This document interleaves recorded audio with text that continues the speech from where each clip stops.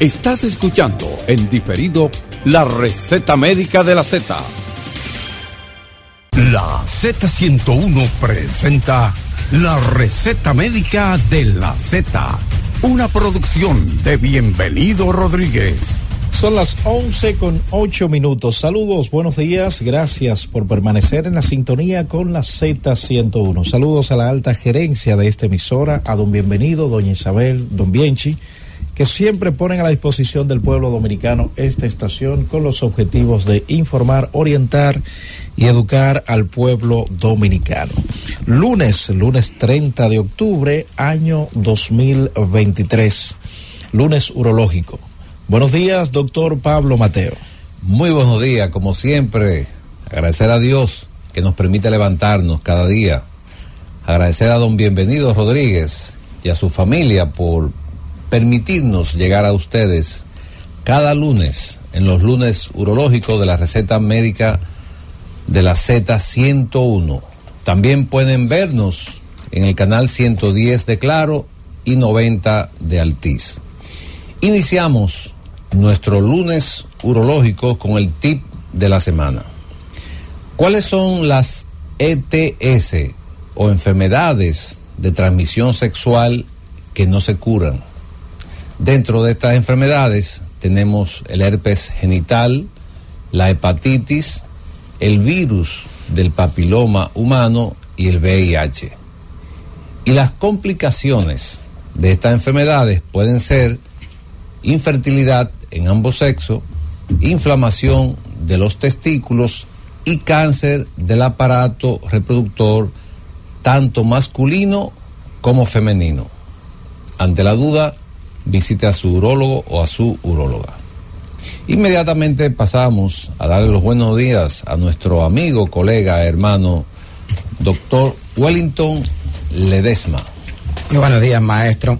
Un saludo a todos allá en su hogar y por supuesto aquí en cabina. Roberto, ¿cómo estás? Todo bien, hermano. Gracias, doctor Ledesma. Y pasamos entonces a presentar a nuestro invitado de lujo, un amigo, un hermano, el doctor José Aristides Victoria Jiménez. Mi segundo nombre es Aristides también, compartimos eso. ¿Cuánto callo? Así como la pasión por la urología. Él es cirujano, urólogo, oncólogo, y hoy nos estará deleitando con el tema efectos secundarios de los diversos tratamientos para el cáncer de próstata. Muy buenos días, doctor Victoria.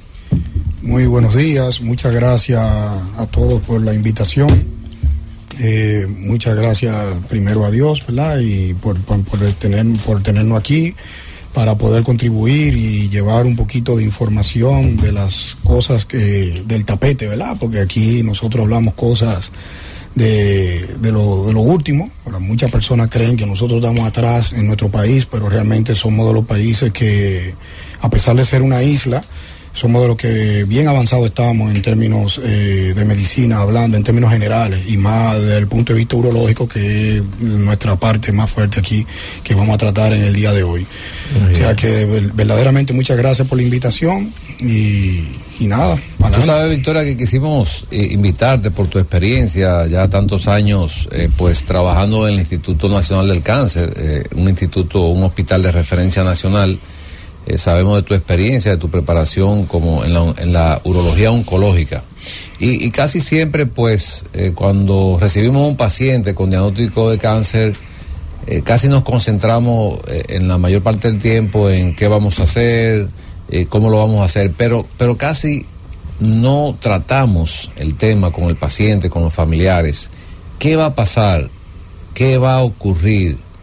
¿Cómo va a ser la vida de este paciente después de un tratamiento, ya sea quirúrgico, ya sea con medicamentos, ya sea el tratamiento que sea? Y ese es el punto que queremos tratar hoy en día, porque el paciente tiene derecho, el paciente, sus familiares, de saber cómo va a transcurrir ese post-tratamiento de un cáncer de próstata o de un cáncer de riñón o de un cáncer de vejiga. Y eso es lo que queremos hoy, específicamente en la próstata, que nos vamos a concentrar.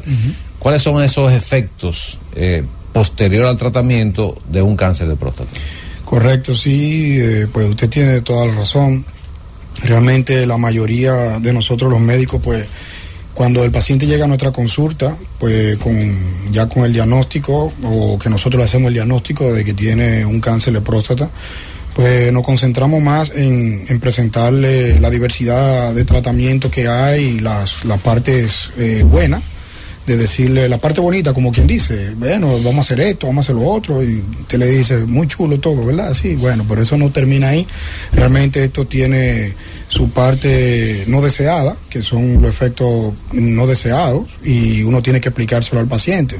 Así sea que el paciente, yo le digo, mira, no es que te estoy haciendo que coja miedo, simplemente es que entiendo que tú tienes derecho a saber las partes, los efectos no deseados de tu tratamiento.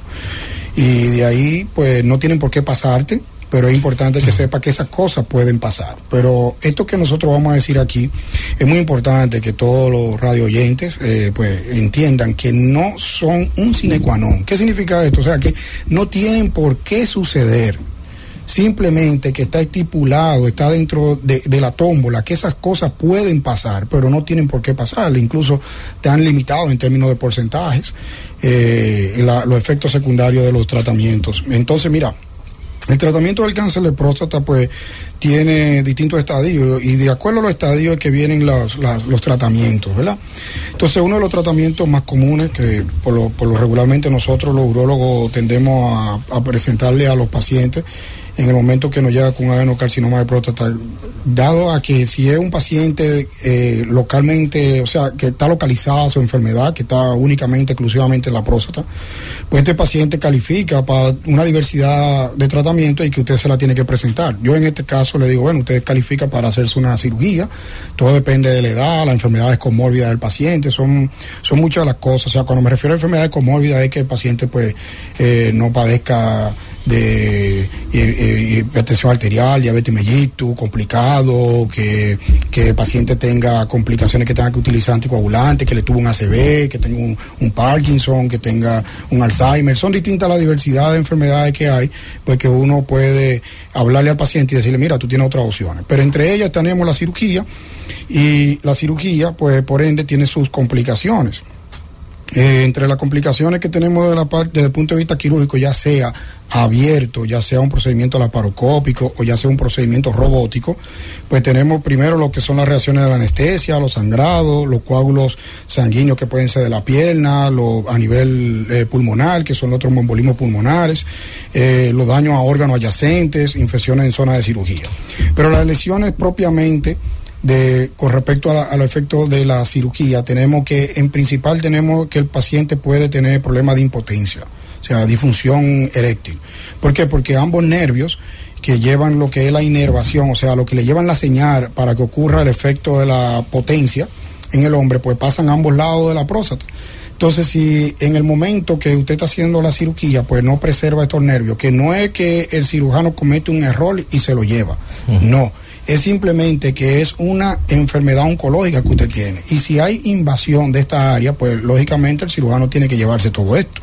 Entonces, si usted preserva, por ejemplo, uno de esos nervios, porque son dos, usted puede tener la oportunidad de tener un 15% de función eréctil, digamos, ¿verdad? Después de la cirugía. Pero es dependiendo a la que usted tenía. Llámese, que si usted llegó con un 30%, usted puede tener un 15 de ese 30 con que usted llegó, porque también es importante la evaluación prequirúrgica. ¿Por qué? Porque el paciente a veces llega con problemas, y no es que él quedó con problemas, sino que ya él tenía un problema de disfunción eréctil per se. Entonces, si es, dependiendo de eso, él termina con un solo nervio, pues entonces puede recuperar un 15%. Si preserva los dos, puede tener un 30% de ese mismo 30% que él tenía. Otra de las complicaciones de la cirugía es la incontinencia urinaria. O sea, el paciente, pues como hay que cortar a nivel de lo que es la uretra prostática y el cuello de la vejiga, pues por lo regular se puede haber una lesión, puede ser una lesión parcial o una lesión total del esfínter. Y es algo que es imperceptible para el cirujano, o sea, él no se percata dónde está el esfínter, pero él entiende que anatómicamente está ahí. Pero igual, es una cirugía oncológica, usted trata de llevarse toda la próstata, y si en esta, pues se fue el esfínter, pues el paciente puede quedar con una incontinencia permanente. Son esos pacientes que tienen que tener pamper, y que posteriormente llega el doctor, pero yo me quedé que se me sale la orina. Pero este tipo de cosas puede corregirse a través del tiempo, si algo que no es total, sino algo parcial, con ciertos medicamentos. Aparte de eso, otra de las complicaciones que tiene es estrechez en la uretra. O sea, el paciente, después de la cirugía, porque cuando se conecta la uretra con el cuello de la vejiga, pues se sutura. Y en esa área de ahí se genera una hipercicatrización, que es lo que nosotros llamamos fibrosis. Y ocurre una estrechez de la uretra, que aquí es muy bueno mi hermano Wellington en esta parte.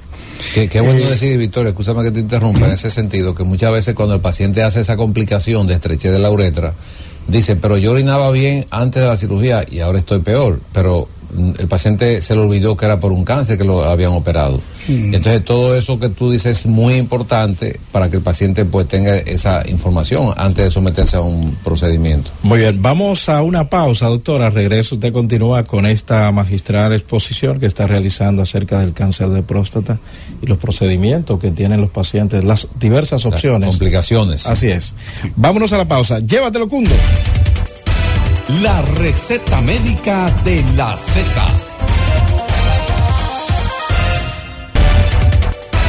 Y ahora continuamos con la receta médica de la Z. Son las 11:24. Continuamos en la receta médica de la Z a través de la inmensa Z101, donde todo comienza, prosigue y nunca termina. Doctor Pablo Mateo.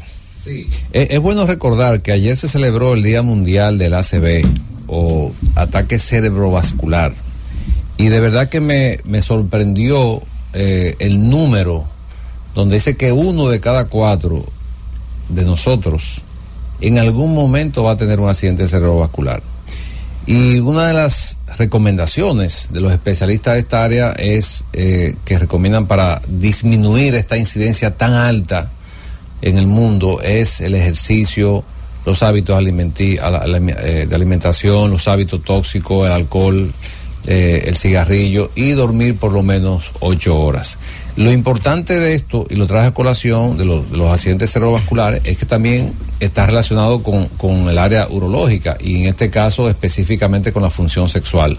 O sea que es importante que trabajemos con los cambios en nuestro diario vivir, con los ejercicios, la alimentación, disminuir el consumo de grasa, de azúcar, ese tipo de cosas.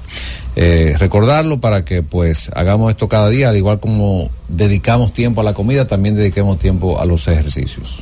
Estamos hablando con el doctor José Victoria, quien nos está dando cátedra de lo que puede pasar en estos pacientes, José, que tienen cáncer de próstata. Y yo siempre recuerdo a los maestros que decían, no hay 2 pacientes con este diagnóstico igual.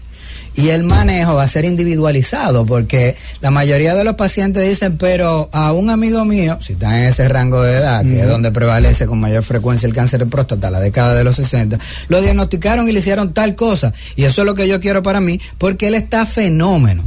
Si nosotros tenemos un paciente, por decir algo y asociarlo con algo que tienen los pacientes de su casa, tiene el PSA en 100 de entrada, por poner un paciente puntual. A ese paciente, ¿para qué calificaría a grosso modo, para que los pacientes no entiendan allá en su casa? Bueno, todo depende. Por ejemplo, un paciente que tiene un PSA en 100 y tiene una biopsia y ya está diagnosticado con un adenocarcinoma de próstata, pues este paciente habría que ver, por entrada de un paciente según una clasificación que nosotros los urólogos manejamos, que es un paciente de alto riesgo. ¿Y qué significa? Entonces, un paciente de alto riesgo, ya, por ejemplo, hay una clasificación y es un paciente que puede tener probabilidades con ese PSA de que tenga invasión de su enfermedad, de que sea un paciente que no solamente sea local, por eso se hace estudio de imágenes, que nuestro país, por cierto, está muy bien preparado en cualquiera de los estudios de imágenes que se hacen hoy en día para el cáncer de próstata, incluso mejor preparado que muchísimos países desarrollados. Nosotros tenemos aquí estudios que entre los últimos que hay para determinar si hay enfermedad localizada o extra de la próstata, fuera de la próstata en todo el cuerpo. Nosotros tenemos el PET-CT con PSMA y aquí en nuestro país disponemos de ese estudio. Entonces, con este estudio, nosotros hacemos estos estudios a los pacientes y determinamos, vamos a suponer que ese paciente que usted me presenta es un paciente con PSA en 100. Escúchame, Victoria, que dicho sea de paso, según nos dijeron maestro de nosotros españoles, ese estudio llegó primero aquí que a España. Correcto. O sea, estuvo disponible. Sí, claro. Sí. O sea, nosotros aquí en República Dominicana tuvimos ese estudio disponible primero que en España. Entonces, quiere decir que nosotros estamos a la vanguardia en la medicina en términos general. Muchas personas a lo mejor no lo saben y por eso quise interrumpirte para saber. Y si mal no me equivoco, profesor, yo creo que el PCT con PSMA ya en nuestro país tiene que tener aproximadamente 5 años. Por lo menos, sí, así es. Por lo menos entre 3 a 5 años yo creo que ya nosotros debemos de tenerlo aquí. Y otra cosa, que porque nosotros tenemos muchas relaciones con España y con colegas urólogos, y hace apenas 3 meses que aquí se inauguró un resonador abierto aquí en la Bolívar, pues la Clínica Abreu, valga la promoción. Pero lo que quiero mencionar es que ese resonador todavía no ha llegado a España y ya nosotros lo tenemos aquí en el país, y eso nos lo dijo un urólogo español que nos visita con frecuencia.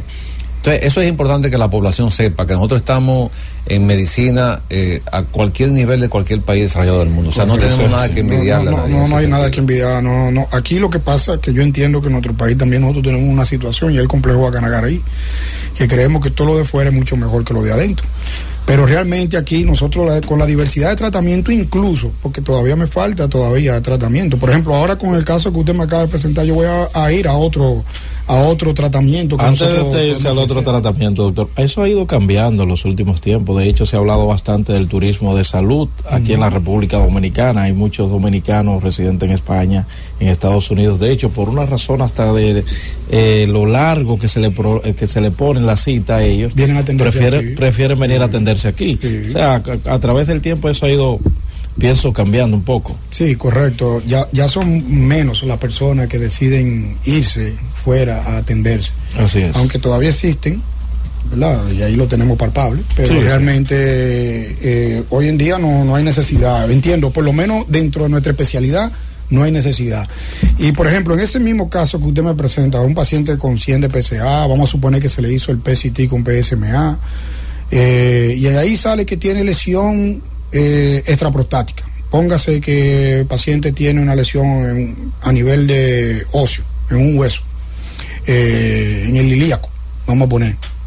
Entonces ya este es un paciente que tiene un adenocarcinoma de próstata, pero ya cambia, ya ahora es metastásico. O sea, pero esto no quita que el paciente todavía no tenga oportunidad curativa. Entonces, por ejemplo, aquí en este caso, el paciente, en vez de usted ofrecerle cirugía a este paciente, usted pudiera ofrecerle al paciente y decir, mire, usted puede hacer radioterapia, y el paciente opta y se hace la radioterapia. Pero la radioterapia, por ejemplo, mucha gente entiende por radioterapia que también es como que le van a dar quimioterapia, que el paciente va a haber que darle comida con cucharita, que lo van a llevar en una silla de ruedas después que le den 2 o 3 sesiones, que se le va a caer los cabellos, porque entiende como radioterapia como quimioterapia, pero no es lo mismo, son 2 cosas completamente diferentes, pero muy diferentes. Entonces la radioterapia hoy en día es sumamente moderna, y el tratamiento con la radioterapia es curativo, igual como si también nosotros hiciéramos el procedimiento quirúrgico. La radioterapia es curativa. Claro, también tiene sus complicaciones y todo depende de la diversidad, ¿verdad? Con respecto al tratamiento, porque hay pacientes que depende, si es un paciente que hubo que resecarlo porque tenía la próstata grande, se le hizo una resección transuretral de próstata para que él pudiera orinar porque se tapó. Entonces, en este paciente existen mayores probabilidades de que haga estenosis de uretra con la radio. También existen probabilidades de que haya incontinencia con la misma radio. Pero los mayores efectos de la radio, en términos normales, es que vienen a nivel gastrointestinal. El paciente puede tener problemas de estreñimiento, problemas de diarrea, protitis es inflamación del recto. ¿Por qué? Porque la próstata se encuentra encima del recto. Puede haber irritación de la vía urinaria, o sea, el paciente siente mucho la frecuencia de tener que orinar, que le arde cuando hace pipí. Ese tipo de síntomas que puede más presentar el paciente per se en una radioterapia, llamemos de tipo normal. Entonces, este paciente que también se le está tratando la próstata, también se implementa tratamiento a esa área metastásica, que es la única, que este paciente entra dentro del paciente oligometastásico, que se describe que son de menos de 5 a 3 lesiones, dependiendo del libro de texto, habla de menos de 5 a 3 lesiones metastásicas que estén cerca. Entonces este paciente recibe tratamiento en esa área y también con un tratamiento de bloqueo hormonal, y este paciente que lleva por un tiempo X este bloqueo, entonces este paciente ya entra dentro de otras complicaciones que puede tener.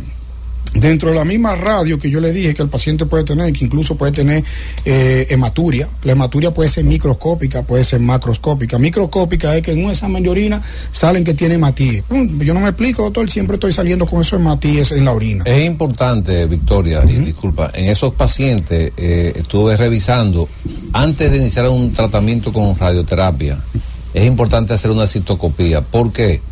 Porque cuando se presentan esos eventos de hematuria, o sea, de sangre en la orina, ni el paciente está confundido, ni el urólogo tampoco. ¿Por qué? Porque recuérdese que le hicimos una citoscopía, que es un estudio para ver la vejiga por dentro, y usted no tiene nada. Eso es consecuencia de la radioterapia. ¿Por qué?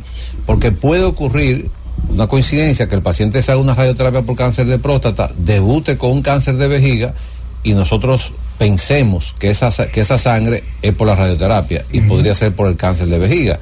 Entonces, cuando hacemos una citoscopía previo a la radioterapia y sabemos que esa vejiga está normal, ya sabemos en el próximo año que es consecuencia de la radioterapia. Muy bien. Bueno, vamos a tomar algunas llamadas antes de irnos a nuestra siguiente pausa, doctor, a través del 809-732-0101, 809-221-0101, para aquellas personas que de hecho pueden estar en tratamiento y quizás algo parecido le haya estado sucediendo, que puedan externar sus inquietudes. Reiteramos los contactos: 809-732-0101, 809-221-0101. Llamadas internacionales al 855-221-0101. Buenos días, receta médica. Saludos. Pues sí, yo tuve un PCA en 125. Ajá. Me hicieron radioterapia, tomé UNI y también tuve contrato hormonal. Dígame mi caso. No he tenido sin ninguna consecuencia negativa después. ¿Sí? Gracias. ¿Puedo captar, doctor? Sí. Adelante. Realmente, sí, correcto. Mira, con un PCA en 125, usted pues más o menos parece ser paciente que nosotros estábamos hablando hace un momentico, excepto que no tenía la metástasis. Pero sí, usted recibió un tratamiento correcto, recibió radioterapia y le dieron un tratamiento hormonal. Si fue mal, no escuché al final, al fondo. Y realmente sí, es un tratamiento hormonal, porque usted ya entra dentro de una clasificación que nosotros tenemos. Por eso no significa nada malo. Lo que pasa es que hay una clasificación que se llama criterio de D'Amico, que nosotros utilizamos, los urólogos, y clasificamos los pacientes en bajo riesgo, riesgo intermedio y alto riesgo, pero van de acuerdo a los niveles de PSA. Ya un paciente que pasa con un PSA de 10, que va entre 10 y 20, ya es un riesgo intermedio. Uno que está por debajo de 10 es un bajo riesgo, y otro que está por encima de 20 es un alto riesgo. Eso es con relación al PSA, que más ustedes los pacientes pueden manejar, porque ya después vienen otros que son de acuerdo al Gleason, que es la clasificación con que se nos reporta la patología, o sea, cuando se hace la biopsia, y vienen otras clasificaciones ahí y nos dan esa misma, que viene bajo, intermedio y alto riesgo, que ya es un poco menos probable que ustedes los pacientes puedan manejarlo. Pero en este caso usted recibió un tratamiento hormonal, que es correcto, que debió de haber sido por 18 meses a 24 meses.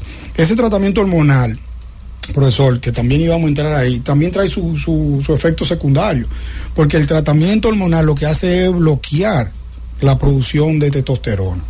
Entonces usted sabe que lo que sucede es que el cáncer se alimenta de esta hormona. Y nosotros, al bloquear la producción de testosterona con este medicamento, que es lo que nosotros llamamos una castración química, que anteriormente, cuando era inasequible para el paciente, hace unos años atrás, pues nosotros le brindábamos al paciente algo completamente irreversible, que era una castración quirúrgica, que era hacer una orquiectomía, o sea, quitarle los dos testículos al paciente. O castrarlo, como se llama de manera... Entonces nosotros quitábamos esto, porque aquí es donde se produce el 95% de la testosterona, pero eso es algo irreversible. Pero hoy en día, gracias a Dios, ya podemos disponer de lo que es la castración química, que es completamente reversible. O sea, el paciente que usted deja de administrarle el medicamento, recupera otra vez sus niveles de hormonas normales y puede tener su líbido normal. Porque entre los efectos secundarios que tiene el tratamiento hormonal, en el momento que usted bloquea la producción de testosterona, hay que bajar la libido. Y al bajar la libido significa el deseo, o sea, el estado de ánimo. Exacto, se sofoca más, engorda más, o sea, se siente más en baja, se pone depresivo. Pero no tiene por qué pasarle esto, porque mucha gente tiene un bloqueo hormonal, porque vuelvo y repito lo que dije al inicio. Las cosas que estamos diciendo aquí no necesariamente tienen por qué pasarle a usted, pero están descritas y es importante que usted sepa que en el momento que se hace ese tratamiento con usted, esas cosas pudieran pasarle a usted. Otra llamada. Saludos, buenas. Buenas, Santiago. Santiago desde Miami, Florida. Adelante, Santiago. Como receta, y ustedes son médicos, aquí en Estados Unidos estamos recibiendo de parte de las autoridades y los líderes de mi partido, PRD. No, estamos hablando de medicina, distinguido, y hay un tema específico sobre el cáncer de próstata. Saludos, buenas. Buen día. ¿Quién nos habla y desde dónde? Le habla el señor Aristide. Adelante, Aristide. Santo Domingo Este. Adelante, Aristide. Hermano, le estoy llamando para saber, yo me acabo de hacer un análisis este fin de semana y me salió el PSA en 9.73 y yo me gustaría, para seguir escuchando, lo que medida debo de tomar. Adelante, doctor. Sí, bueno, mira, con ese PSA en 9, pues lo ideal es que vaya a un chequeo urológico, debe de verse con un urólogo, porque ahí lo que sí es importante con usted es que hay que ver qué está sucediendo, que la próstata mandó una señal, prendió la alarma y subió ese PSA. Llámese. Usted tiene una alarma en su casa y la alarma suena en la madrugada y usted se levanta y usted la apaga y no revisa, y cuando se levanta en la mañana usted está mudado. Pero si usted cuando la alarma suena en la madrugada, usted se pone a revisar a ver qué fue lo que pasó en la casa, ahí usted descubre la situación. Pero ese mismo caso sucede con la próstata. Le puse un ejemplo metafórico para que me entienda. A usted le acaba de sonar la alarma y le está diciendo que su PSA es de 9 y no debe de pasar de 4. Entonces usted debe de ir donde un urólogo para que él revise a ver qué está sucediendo con su próstata que aumentó ese PSA 9. Porque no necesariamente tiene que ser un cáncer. Hay otras patologías que también aumentan los niveles de PSA. Muy bien. Saludos, buenos días. Buen día, ¿cómo está? ¿Quién nos habla y desde dónde? Adelante. ¿Cómo está, doctor? Yo soy un paciente que me operé hace 2 meses. Yo me hice endoscopía, no me encontraron nada. Me hicieron una cirugía. Y eso que te estaba diciendo hace 5 minutos, de lo que le pasa a uno después que lo operan, me está pasando a mí. Por ejemplo, para orinar, tengo días que tengo que empujar mucho, me duele mucho la vejiga, porque fue una identificación de un cáncer en el estómago. Entonces ahora cuando voy a hacer evacuar, es un dolor totalmente, destructible. Yo quería saber si eso es normal o eso se me va a quitar cuando ya pase el tiempo, con los medicamentos. ¿De qué lo operaron, señor, específicamente? De un cáncer en el estómago. Sí, entonces me dijeron, me están dando sartán de tratamiento ahora, me lo han cambiado 3 veces ahora. No, pero parece ser que... Adelante, doctor. No digo que cáncer de próstata, ahí no le podemos opinar porque ya saldríamos de nuestra área realmente. Sí. Lo ideal es que vea a su cirujano oncólogo para que le dé seguimiento a esa parte. Sí. Saludos, buenos días. Buenos días. ¿Quién nos habla y desde dónde? Ana Polanco. Adelante. Yo tengo una pregunta. Sí, señor. Quiero que me explique qué es un linfoma de bajo grado. Bueno, ahí está la pregunta, doctor. ¿Un lipoma de dónde? De bajo grado. De bajo grado. Sí, un lipoma de grasa, eso no... Exactamente, un lipoma es un acúmulo de grasa en una área específica. Lo que pasa es que no sabemos en qué área le diagnosticaron el lipoma. Muy bien. Sí. Saludos, buenos días. Buenos días. Sí, buenos días. ¿Quién nos habla y desde dónde? Daniel Duval, del Bronx de Nueva York. Adelante, Duval. La pregunta para el doctor. Sí. Yo me di radioterapia a diciembre. Cada 6 meses me estoy dando el tuqueo. Él dijo algo muy importante. Antes de la radioterapia ya tenía discusión. pero estoy en tratamiento para la defunción. El punto es que no me da deseo, y aún con la pastilla no siento la erección con potencia. Eso yo lo recupero. ¿Está usando una inyección? No estoy usando nada. Lo único que estoy tomando tan solo para ayudarme con la orina, porque me arde mucho para orinar. Escuche la pregunta del doctor. Adelante, doctor. Ok, mire, ¿usted usó en algún momento una inyección? ¿Le pusieron una inyección antes de la radio? No, doctor.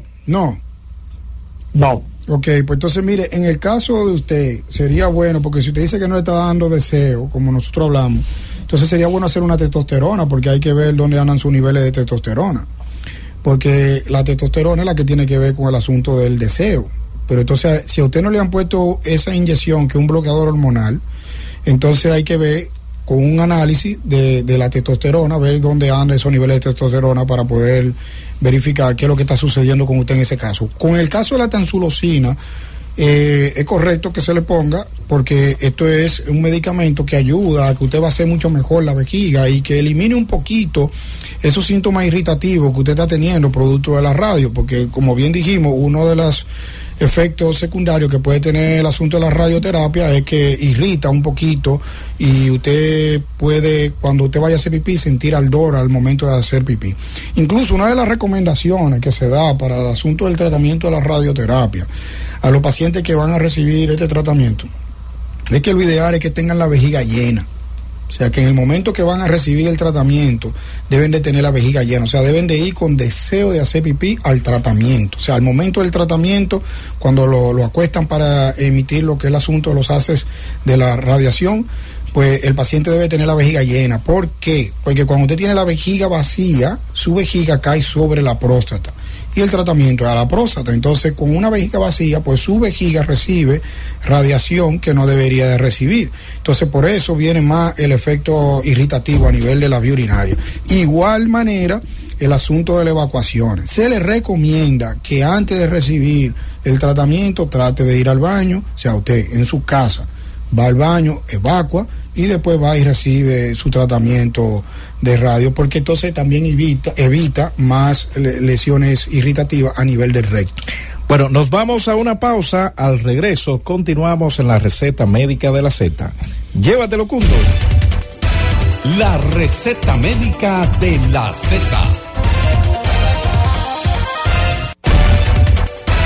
Y ahora continuamos con la receta médica de la Z. 11:51. Continuamos en la receta médica de la Z a través de la inmensa Z101, la Universidad de la Radio. La receta médica de la Z en los lunes urológicos. Doctor Pablo Mateo. Recordar a nuestros radioyentes que estamos conversando con el doctor José Victoria, quien es cirujano, urólogo, oncólogo. El doctor José Victoria, quien trabaja en CEDIMAT, en CENDOE y en el Centro de Gastrodiagnóstico y Especialidades. Dos preguntas, doctor José. La primera pregunta es, ¿qué % de pacientes con cáncer, que han sido tratados por cáncer de próstata, sin importar el tratamiento, pueden volver a tener cáncer de próstata? Esa es una pregunta. Y la otra, con relación a los efectos secundarios de la radioterapia, de la proctitis y eso, hay un espaciador de hidrogel que hace ya un tiempo que está en el mercado. Si nos puede comentar algo de eso después del porcentaje de pacientes que pueden volver a tener cáncer, que es una de los aspectos importantes que debemos decirle al paciente, no importa el tratamiento que sea, que el cáncer puede volver de nuevo. ¿Por dónde anda ese porcentaje? Bueno, sí, mire, eso es una muy buena pregunta. Realmente eso es lo que nosotros llamamos recidiva de la enfermedad, o sea que la enfermedad puede regresar a través del tiempo, ya sea que usted se haya hecho una prostatectomía radical en cualquiera de sus modalidades, abierta, laparoscópica, robótica, pues el porcentaje de esta está aproximadamente como un 40%. ¿Es alta? Sí. Y Victoria, a través del tiempo, ¿verdad? Estamos hablando a través del tiempo, no es claro, que va a regresar pasado mañana, no, a través del tiempo. Por eso es el chequeo del paciente a través del tiempo. Claro que cuando tú decías anteriormente y gradificabas el cáncer, decía de mayor grado Correcto. De recidiva. Ahí voy. Entonces, la otra partecita, ahí mismo, con eso que acaba de decir Wellington. En los pacientes que se tratan con radioterapia, la recidiva es aproximadamente de un 50%. Entonces, o sea, la mitad de los pacientes puede volver a tener cáncer. Correcto. Entonces usted dirá, bueno, pero es mayor con la radio que con la cirugía. Lo que pasa es que la mayoría de los pacientes que se operan por lo regular son pacientes bajo riesgo, o sea, tienen una enfermedad localizada. Exacto, lo lógico es que tengan menos recidiva. Ahora, los pacientes que se tratan con radioterapia, la mayoría de los pacientes que se tratan con radioterapia son pacientes de más alto riesgo. Entonces, lo lógico es que tengan mayor probabilidad de recidiva a través del tiempo. Ahora, ¿qué pasa? Si ustedes se ponen a ver, la diferencia no es tanto, ¿eh? No es tanto, porque como quiera estamos hablando de dos tratamientos completamente curativos. Ahora, ¿qué pasa? Nosotros vigilamos eso a través del tiempo y nos damos cuenta, mira, el paciente aquí me parece que está teniendo algo que me hace sospechar de que está regresando a su enfermedad, y nosotros mandamos a hacer estudios que existen en nuestro país. Mandamos a hacer estudios y determinamos, mira, la enfermedad está regresando en X sitio. Entonces ahí vamos a suponer un caso de un paciente que se haya hecho radioterapia. Y a través del tiempo, pasan 5 años, nosotros haciéndole su chequeo, pero es que el paciente va cada 3 meses, cada 6 meses, porque el chequeo es así. Y vemos que hay una elevación de los niveles de PSA a través del tiempo. Y mira, aquí hay algo que no anda bien. Mandamos a hacer un estudio, que fue uno de los estudios que mencionamos hace un rato, para que ustedes vean qué tan importante es el engranaje de esto, que un PCT con PSMA y marca que la enfermedad ha regresado por su misma próstata. Entonces, este es un paciente que va a volver a recibir otro tratamiento de rescate en la próstata con radiación, que se le llama SBRT. Una radiocirugía se hace en la misma próstata. Entonces, aquí nace lo que usted ahorita mencionó, profesor, que ahí vengo a contestarle su pregunta, del espaciador con el hidrogel. Entonces, en estos pacientes se le pone ese espaciador con hidrogel que va en una partecita que está entre la próstata y el recto, que nosotros llamamos la fascia de Novillé. O sea, se introduce ahí como si fuera una vejiga. Como se si pone una vejiga. Ahí, eso se inyecta, porque se inyecta sonodirigido y transperineal. Se inyecta en ese espacio y eso expande y hace una especie de un gel que separa la próstata y el recto. Entonces, cuando el paciente se emite el tratamiento de la radiación a nivel de la próstata, pues existe menos probabilidad de afectación a nivel del recto. Una pregunta, doctor Victoria, porque se nos está yendo el tiempo ya. Entonces, cuando nosotros tenemos un paciente con cáncer de próstata y decidimos radiarlo, o decidimos operarlo abierto, o vía laparoscópica, o vía robótica, a ese paciente tenemos que decirle, nosotros, este es el tratamiento que más le conviene a usted. Pues siempre hay que ver cuál es el tratamiento que más le conviene al paciente. Tenemos que decirle a ese paciente con cáncer de próstata, hay probabilidad de que su cáncer vuelva de nuevo, aunque esté localizado en la próstata. Correcto. Es una información que debemos dársela al paciente, para que el paciente esté consciente que aunque sea tratado, el cáncer puede regresar de nuevo. Correcto, eso es correcto. Siempre se le debe de decir al paciente que existen probabilidades de que su enfermedad pueda regresar. Y no fue que se hizo algo mal. Sin importar dónde se opere ni quién lo opere, porque ese dato es importante. Incluso, igual, algo que queríamos transmitir es que independientemente de, nosotros hemos hablado de las complicaciones, efectos secundarios, que lógicamente se nos quedan muchos, pues son muchos, tratamos de decir lo que más comúnmente se ven, pero realmente son más, pero no significa que el cirujano que pues hizo algo mal, sino que estaba dentro de la tómbola, porque ese tipo de cosas pudieran suceder. Y no tenía por qué pasarle a X paciente, porque usted puede tener un vecino que se operó y todo salió bien, pero quizá usted se operó y entonces de las que mencionamos le pasaron 3. Quizá usted se quedó con impotencia, quizá usted se quedó incontinente y quizá también usted hizo una estrechez de uretra. Entonces ahí las cosas se le complicaron mucho más a usted, porque cada paciente es individual. Entonces también este tipo de complicaciones disminuyen, porque también disminuyen en términos quirúrgicos las complicaciones dependiendo el tipo de procedimiento. Porque, por ejemplo, se pueden ver, hay algunas de ellas que se pueden más ver en pacientes que se operan abiertos y se ven menos en laparoscópico y menos en robótico, pero no es que dejan de verse, se ven en cualquiera. Ahora, ¿qué pasa? también se ve mucho menos en manos expertas. Eso es importante. Quien domina el procedimiento, ya sea abierto, ya sea laparoscópico, ya sea robótico, el que más el cirujano domine, pues se le ven menos complicaciones. Muy bien. Bueno, llegamos a la parte final del espacio. Doctor Pablo, alguien preguntaba de que si aquí en el país se vende o se puede conseguir el Eroxone. Es el gel que... sí, gel para la disfunción. Que sí. Usted había hablado en una ocasión, preguntan que si ya esto está aquí en el país. Sí, eso llegó y se acabó. Llegó y pero sí, fue pan pero... caliente, como dicen. Llegó y se acabó, sí, pero próximamente, a lo mejor en 3 o 4 semanas, lo tengamos a disposición de los pacientes. En ese minutito que queda, doctor, preguntarle, esos efectos secundarios en los diversos procedimientos, ¿también hay mecanismos de revertir esos efectos secundarios específicamente? Sí, claro que sí.